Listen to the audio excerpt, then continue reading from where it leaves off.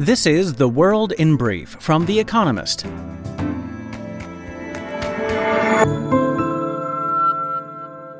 Our top stories.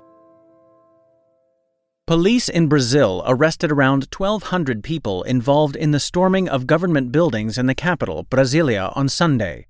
The Supreme Court has ordered that tented camps of Bolsonaristas, supporters of Jair Bolsonaro, a former president who were behind the riots, be dismantled.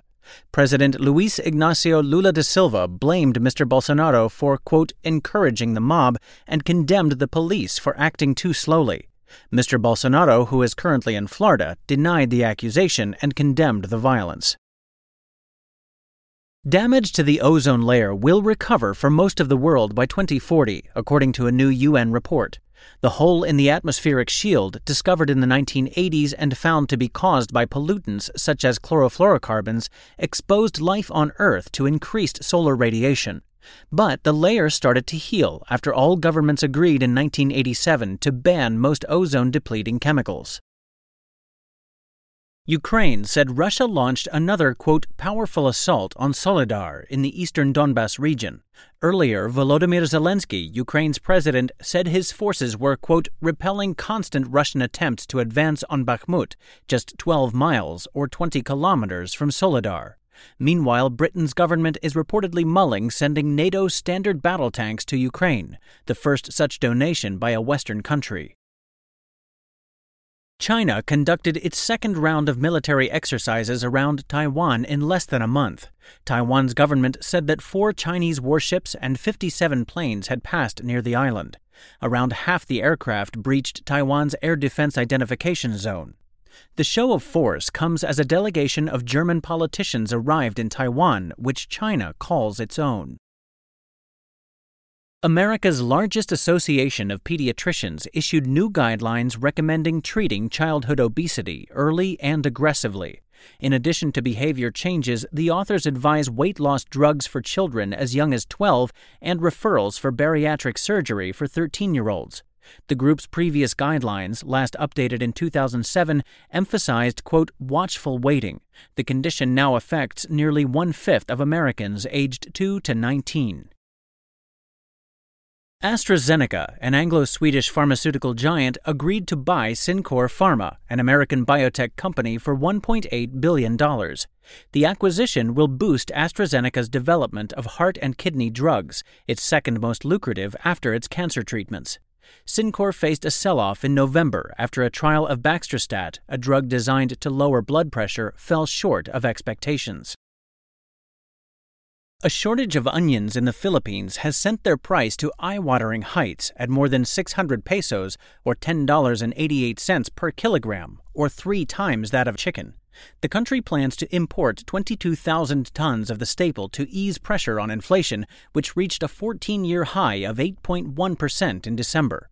Of that, onions accounted for 0.3 percentage points. And fact of the day, 88%. The share of Christian members in America's 118th Congress. And now, here's a deeper look at the day ahead. TikTok goes to Brussels. Shou Chu, the chief executive of TikTok, a China-based social media platform, will meet representatives of the EU in Brussels on Tuesday. The meetings, including one with Margaret Vestager, the EU's antitrust chief, are unlikely to yield headline-grabbing results, but they are a sign that the EU is keeping a close eye on the firm.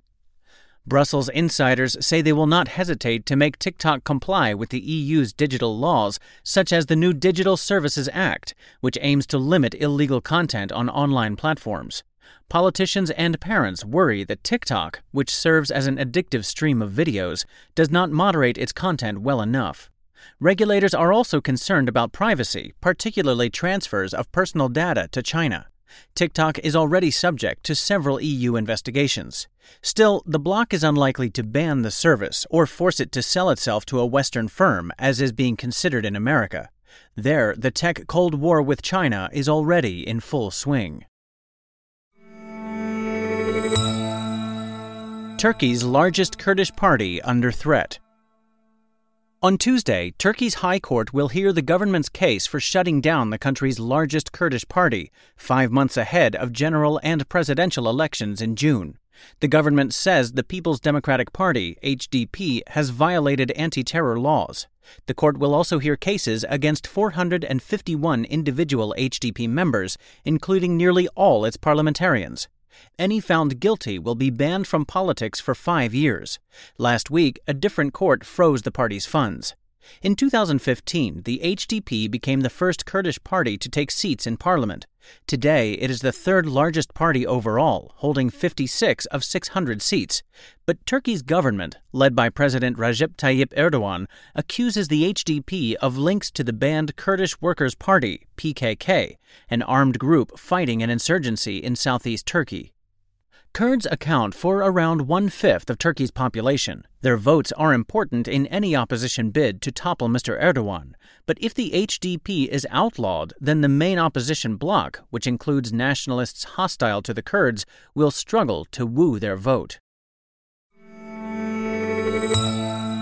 Another attempt to reform French pensions. French leaders tinker with pension rules at their peril. One attempt to get the French to work until later in life in 1995 was shelved after weeks of protests and strikes. So was Emmanuel Macron's first effort as president, which he abandoned in 2020. On Tuesday, his government will try again. It is expected to recommend raising the retirement age from 62 years to at least 64. French workers retire earlier than those in most other OECD countries and live longer too. The cost of paying current French pensions is 14% of GDP, nearly double the OECD average. By 2032, the system will face a gaping deficit. Yet the government's plan will prompt protests. Mr. Macron lost his parliamentary majority last year, and public opinion, unions, and most opposition parties are against increasing the retirement age. This latest pension battle will be a litmus test for the president's hopes of continuing to reform France in his second term. Bed Bath & Beyond buckles.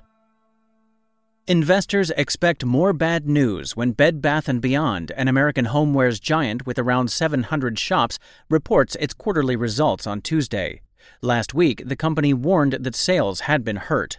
Wary suppliers have reduced deliveries to BB&B outlets, emptying its shelves after the company fell behind on payments.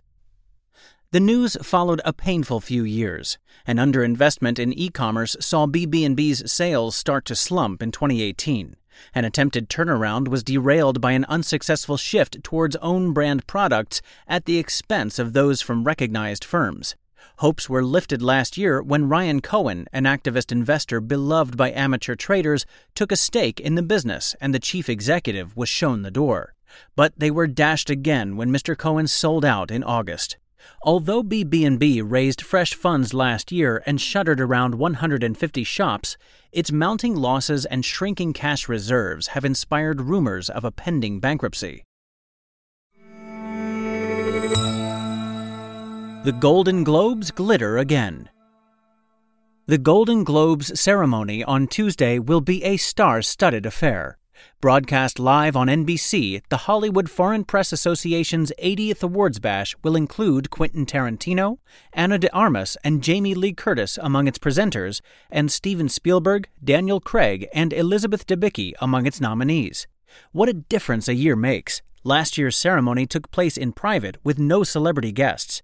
The HFPA was in disgrace after the Los Angeles Times spotlighted its lack of black members and love of freebies. A few reforms later, including the appointment of a chief diversity officer, and Hollywood seems to have forgiven and forgotten. With box office takings last year 1/3 lower than before the pandemic, perhaps the industry will accept all the publicity it can get. Or maybe after Will Smith, an actor, slapped Chris Rock, a comedian, at last year's Oscars, the Globes seem quite respectable in comparison. Daily Quiz. Our baristas will serve you a new question each day this week. On Friday, your challenge is to give us all 5 answers and, as important, tell us the connecting theme. Email your responses and include mention of your home city and country by 1700 hours GMT on Friday to quizespresso@economist.com.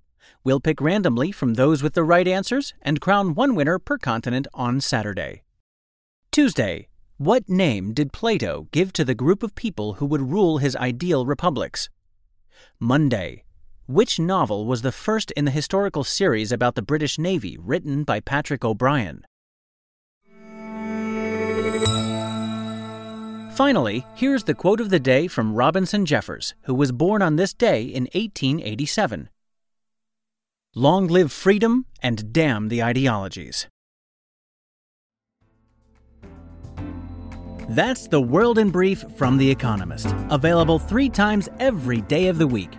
You can also hear interviews and analysis from our journalists, including our current affairs podcast, The Intelligence, on your podcast app.